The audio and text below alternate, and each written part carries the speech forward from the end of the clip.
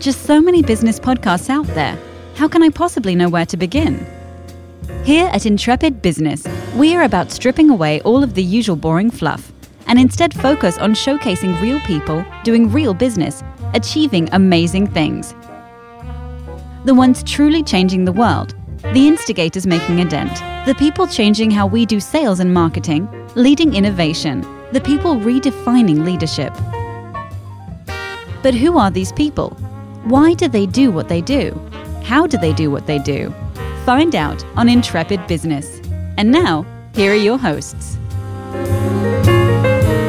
Good morning and welcome back to the Intrepid Now Network. I am your host, Todd Schnick. Up for a treat today. Got a really interesting conversation with a mover and shaker here in the Atlanta tech scene. So really looking forward to it. Say hello to my guest. His name is Faraz Zubairi. He is the founder and CEO of Treehouse Holdings, the founder and CEO of ExamMed. We're going to talk about both. Faraz, welcome to the show. Good morning. Thank you for having me. No, it's my pleasure. Thanks for being here. Thanks for carving out some time. You and I are going to hang together a bit in Chicago next week at HIMSS 15, so we'll talk about that in a little bit. Looking forward to that trip. Before we get into our conversation around Treehouse and ExamMed, take a few quick seconds and inform the audience a bit about you and your background. Wow, it's a little all over the place. I guess entrepreneurship is one of those things when you find a complex problem, you try to create a simple solution. And from an educational background to a professional background, it's a little bit how I've carved my life. Started with a degree in physiology and neurobiology from the University of Maryland. Took that, not wanting to go to med school, but wanting to go into the legal field, to another degree in government and politics, which led to working on Capitol Hill, where I did health and foreign policy for some time. That led to getting involved in the corporate legal environment with one of the top law firms in the country for many, many years on a global level. And then that led to not wanting to go to law school anymore and starting my first company. Mm-hmm. And so I've been in entrepreneurship now for probably the last 14 years. Isn't that the mindset of an entrepreneur, is just I'm solving a problem that the community has? I mean, that's really all it's about, right? I mean, it's not about an exit. It should be about helping and serving people and helping and solving a problem. Yeah, success is always defined to me by making meaning, and it's about the impact. And if you can do that, then you're going to achieve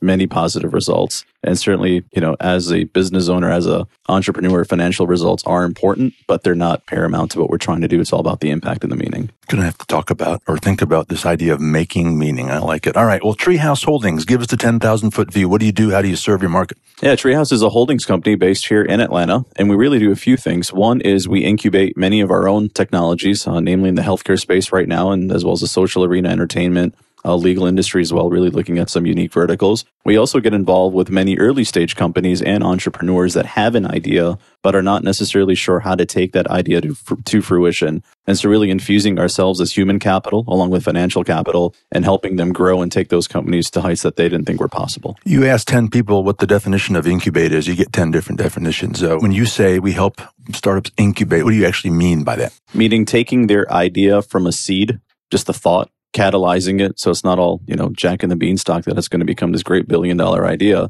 but nonetheless, catalyzing it to set up a business, grow a business, establish a business, and then ultimately take that to where they want to take it. You said we help not only with finance, but also human capital. Mm-hmm. I worry that too many startup founders are too focused on the finance, on the actual capital, and don't put as much energy and love and passion into developing the human capital. Do you agree with that? How do you help guide them that way? Yeah, that's one of the biggest things that we see is that everyone wants to raise $500,000, million, X amount of dollars. But that's great. If you can't execute on that, it's really a futile effort, right? Yeah. And it's sort of a moot point. And so really our goal is to say, what do you need from a grassroots level, capital-wise, meaning people, to create a culture, to invest in your business and grow that, to be able to execute on those initiatives. You mentioned that you not only do you incubate some of your own startups and own companies, but I imagine you serve others. What's the balance? How do you decide when to take on a new project? How do you spend your time, your projects versus someone else's project? Sure. I mean, it centers back into our core value of making meaning. An idea to us to get involved with can't just be another copycat type of a site. It has to be disruptive. It has to be able to have a long-standing impact, and it has to be able to drive change or make change or influence change. And if we come across special individuals that are very unique or have interesting ideas, then we like to see where can we bring in a group of advisors and others into that mix from an established standpoint and and just grow that to new levels. We're going to talk a little bit more 10,000-foot view of the overall Atlanta tech scene in the second half of the show. So I'll save some of the questions I have about that for that bit. But how do you start a project? Do people come to you and pitch, or do you keep your eyes on the horizon when you identify something that looks interesting where you could make some meaning? Do you approach them, or is it some combination thereof? Yeah, I mean, it's a combination of both. I think for projects that Treehouse starts on its own, we've really defined what is a hot market or a vertical, and healthcare being one of the biggest ones right now. And really for a business to succeed, again, it centers on what are the needs that you're addressing, problems that you're solving. And so we do a lot of analysis in figuring out where are the gaps, and then how can we create technologies to solve those gaps? And then much the same way works for projects where we get involved with other individuals. What types of problems are they looking to solve? And it's a very much strong value creation model. And it has to fit that litmus test for us. I believe I heard you said maybe your principal focus is on healthcare tech. How much of your work is in portfolio is in healthcare versus other areas? Right now, the core focus is in healthcare. It's something that we're heavily investing in. We're very excited about where the marketplace is going in healthcare. Our portfolio is still evenly balanced, though we are looking to sort of increase that more of a healthcare line. Cool. Well, let's talk about one of those healthcare companies, ExamMed. So give us the 10,000-foot view of ExamMed. What do you do? How are you serving that market? The goal with ExamMed was to empower. If I had to sum it up in one word, is to empower sort of all stakeholders from a patient level, from a provider level, from an institutional level. The market is shifting. I think there's a big paradigm shift in how healthcare is being presented to individuals from more of a reactive model, meaning I'm sick, I go to the doctor, I get a treatment plan, to more of a proactive model where providers are looking at wellness prevention. I mean, as you and I will see at HIMSS next week, there's going to be a lot of buzz around, wellness and treatment and prevention and things of that sort. And really, ExamMed was set up with a model to be this universal healthcare platform that allows for patients to see and interact with their own trusted team of providers effectively anywhere, anytime. And then for providers and institutions to increase their capacity without necessarily increasing their hours and also increasing their bottom line revenues. So we're very excited about it. Well, I would agree with you in saying that the general consumer in the healthcare marketplace is anything but empowered. Now, there's new technology out there such as ExamMed that's going to start changing them. But I think what I heard you saying, and I agree with you, and it's really exciting, is that we're kind of going from a fee-for-service mentality to a fee-for-value. Absolutely. And so I would love for you to speak on why that matters and what impact that's going to have. And that's not going to happen tomorrow. That's going to be generational, that kind of, but talk about why that's so critical to the future of healthcare. I mean, it touches on that proactive part, right? Fee for value is one of those things where with the presence now of these accountable care organizations, ACOs and others, you have providers that are realizing that if we collaborate, there's a lot more that we can do for the population health as a whole. And when you start to look at on a societal level and on a global level, population health management, what are the mediums that you're using to get to that end goal, if that's the end goal? And a solution like ExamMed sort of enables individuals to really do two things: improve efficiency, which is really a function of speed. How fast do I have access to a health record, to a provider, so on and so forth? And then the effectiveness of it, which is that collaborative piece. What am I doing with a patient's health record when I have it? Meaning, if I went to a specialist and an individual was previously hospitalized for something or was on a certain medication, right now the industry is so fragmented and so siloed that there isn't visibility into what's going on. A solution like ExamMed and just technology, I think in general, where it's going, enables now for enhanced communication, for visibility, which ultimately tries to ensure the likelihood of a much better outcome. What does that mean to patient care when the patient has that communication, has awareness, and is empowered to really understand?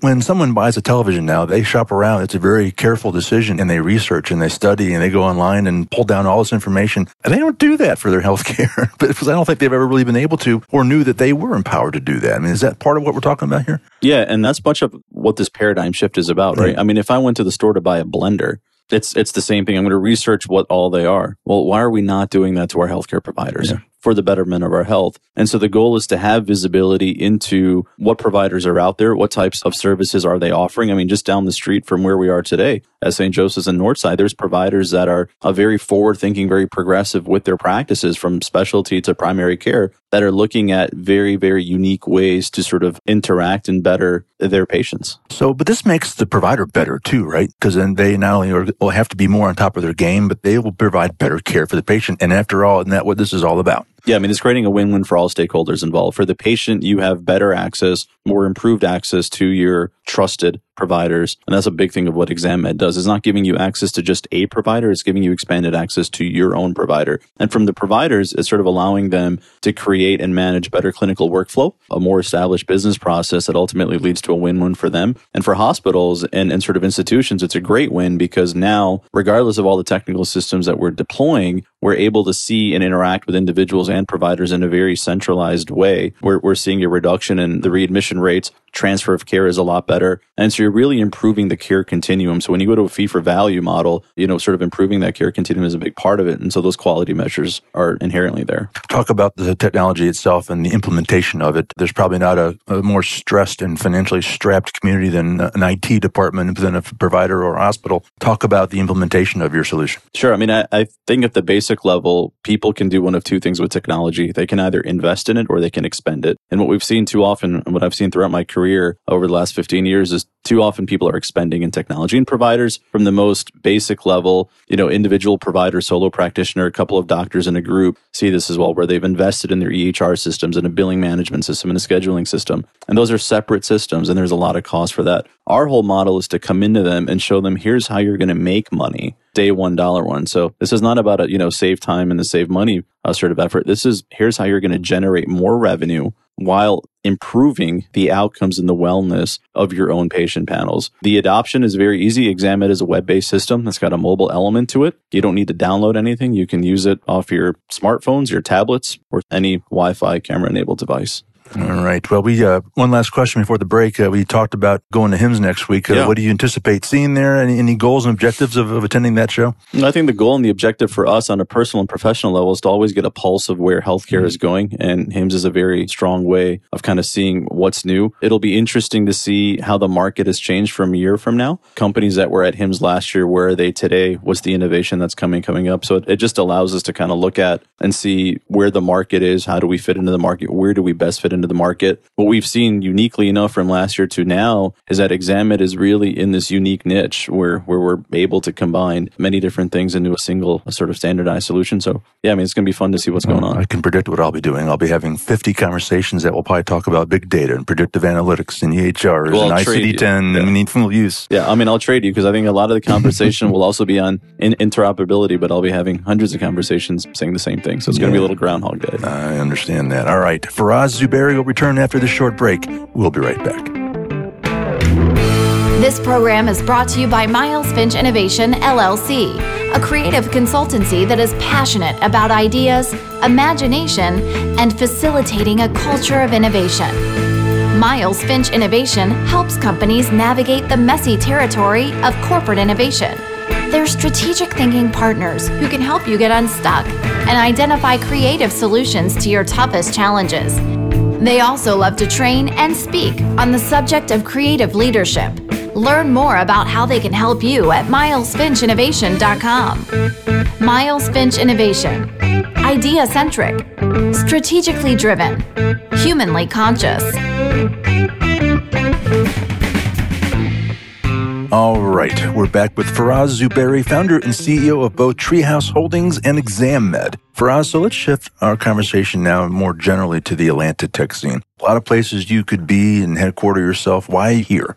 It's a great market. I've spent a lot of time professionally in Austin, San Francisco, New York City, Chicago, Washington, D.C., and many other areas. And what has drawn us to Atlanta and starting Treehouse in Atlanta and really investing in Atlanta is the opportunity. There's a lot of innovation that's taking place here in Atlanta. It's a great market from what used to be a very strong mobile space to what is now leading into just general technology development. We're excited to be, working with folks from Emory to Georgia Tech to ATV and others. And it's just been a great scene to kind of get a pulse of. People are also looking at it in a very different way. I think there's a nice cliche, go think outside the box. And I think inherently, if you think outside the box, you've already put a parameter that there is a box. And what we've seen in Atlanta, at least with individuals that we meet and network and sort of get pitched from is that there isn't a box. These guys are looking at things on a much broader global level. And so we're very excited to kind of be tapped in here and connected here and see what we can do. Well, I'm very fortunate that I get to report on and engage in conversation with a lot of these startups with the radio work that we do here. And I agree with you. There is some really amazing minds and some amazing companies doing some amazing work. It's really, really exciting. And I feel I'm trying not to be biased here because of where we are recording. I do feel that the scene here is becoming a top tech scene across the country, probably even the world. But there's also a very traditional business community here. A lot of very well-recognized Fortune 500 companies. How can that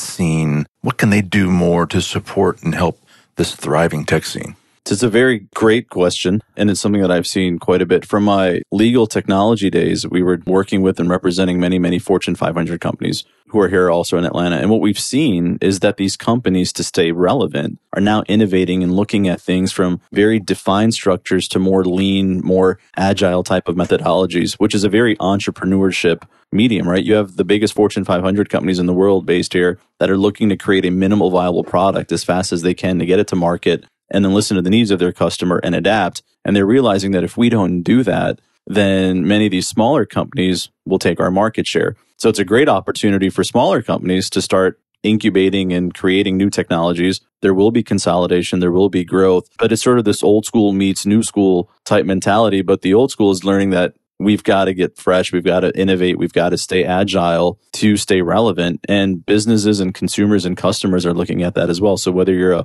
a business to consumer model or a business to business model, you've got to be able to stay relevant. Would argue that you've got to be able to stay lean, stay agile, and sort of really listen to and adapt to the needs of your customers. I worry that your typical tech startup is just trying to position themselves to be acquired by Facebook for $1 billion.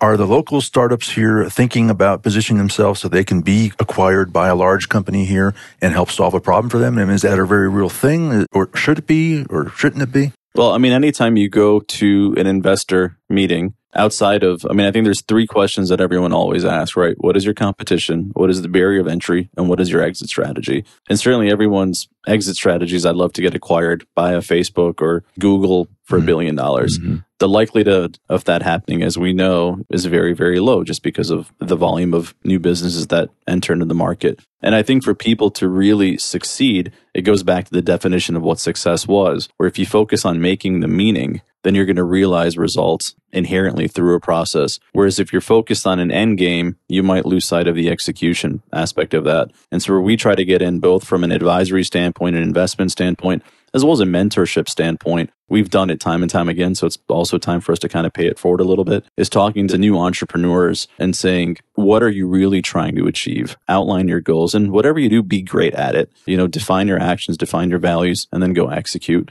And if you do that, I think that you're bound for many special results. I agree with you.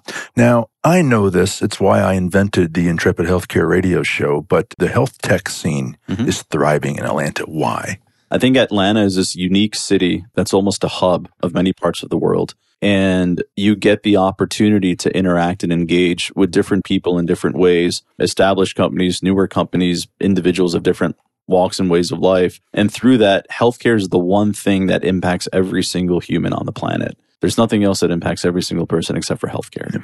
And if you have the opportunity to leverage transportation and logistics and many of the other things that Atlanta provides and create solutions that solve many of these problems, I think your distribution of that becomes much, much stronger and more widespread. So a similar question to what I asked you earlier, the traditional healthcare scene. How can that community embrace the innovative healthcare startups here? Well, I think it's going to have to, or they run the risk of sort of losing out. It's what we talked about from a disruption standpoint. What you're seeing here is that people in Atlanta, at least from the startup community that we've seen, and the established community that's constantly innovating, they have no fear. And it's really about looking at what are the gaps, what are the silos in an industry like healthcare. Here's a solution that we're creating either to connect, social media to healthcare, to connect health records, to connect the accessibility of providers. And you're seeing different solutions kind of come into each of these. And that's one of the things that catalyzed ExamMed, is really looking at a lot of the gaps and the silos in healthcare and just refusing to accept that healthcare should be this way. Why can't we make a change? And we will make a change, and we have made a change. And I'm excited to see how we can collaborate strategically and otherwise with sort of other like-minded folks here in Atlanta within the business community and really grow. with things like ICD-10, that conversion and meaningful use, there's been some attempt to kind of push the healthcare industry into the modern world. What's your take? I'm optimistic that they're beginning to embrace all this amazing technology and the things that it can do. I mean, is that your read too? Yeah, the adoption has been There's a lot of work to do, but I think we're making progress. I mean, it's been great to see the adoption. Just from a year ago to now, the acceptance of things like remote care and virtual care and interoperability and ICD-10 have come leaps and bounds from where they were across all levels, from certainly the provider levels, the regulatory levels, down to the patient level, right? ICD-10, I think, still has some challenges for embracement. Everyone talks about interoperability, but I think absent there being a true definition of what you're trying to achieve and there being buy-in from all sort of levels of stakeholders, it's going to be a hard thing to implement on a whole. But I think you are seeing technologies like Examine and others really look to see how can we almost force many of those conversations to take place, or at least create a medium for the immediate need that sort of touches on that. Yeah. Final question, and on back to the Atlanta tech scene. I get differing opinions on this. I'm curious as to where you are. There are many who say that if you're a startup and you're looking for funding, you're looking for access to capital, Atlanta is not the place to be. You should be thinking of Silicon Valley or New York or San Francisco. I mean, what's your take on that? And I also have others that say, no, it's beginning to be a good place to come to attract funding. What's your take? I think there's plenty of funding for the right opportunity. And I say that with the caveat that individuals that are starting a business and seeking funding really need to take a step back and look at it and understand, what type of funding do I need? Do I need angel investment? Am I looking for more institutional investment? Certainly institutional dollars come hard and much harder and with more to give up than sort of angel sort of investment comes into play. You know, Georgia has the angel tax credit that is very attractive and very lucrative to individuals here. You know, take advantage of things like that. And that's part of what we try to do at Treehouse, as well as sort of educate and mentor individuals that there is a different way of looking at it. It's not like I want to raise $1 million, go sell it to Facebook for $1 billion, and I'll give up X percentage of my company because I can get a VC fund involved. You can achieve the same results in a more strategic way by looking at individuals that are aligned with what your business objective is, and go get strategic investors. They'll help open doors for you. They'll help guide you. They'll look at pitfalls for you, and they'll fund you. And so it's a great way to really grow. Yeah, I'm with you on that. Well, Faraz, I hate to say it, but we're about out of time.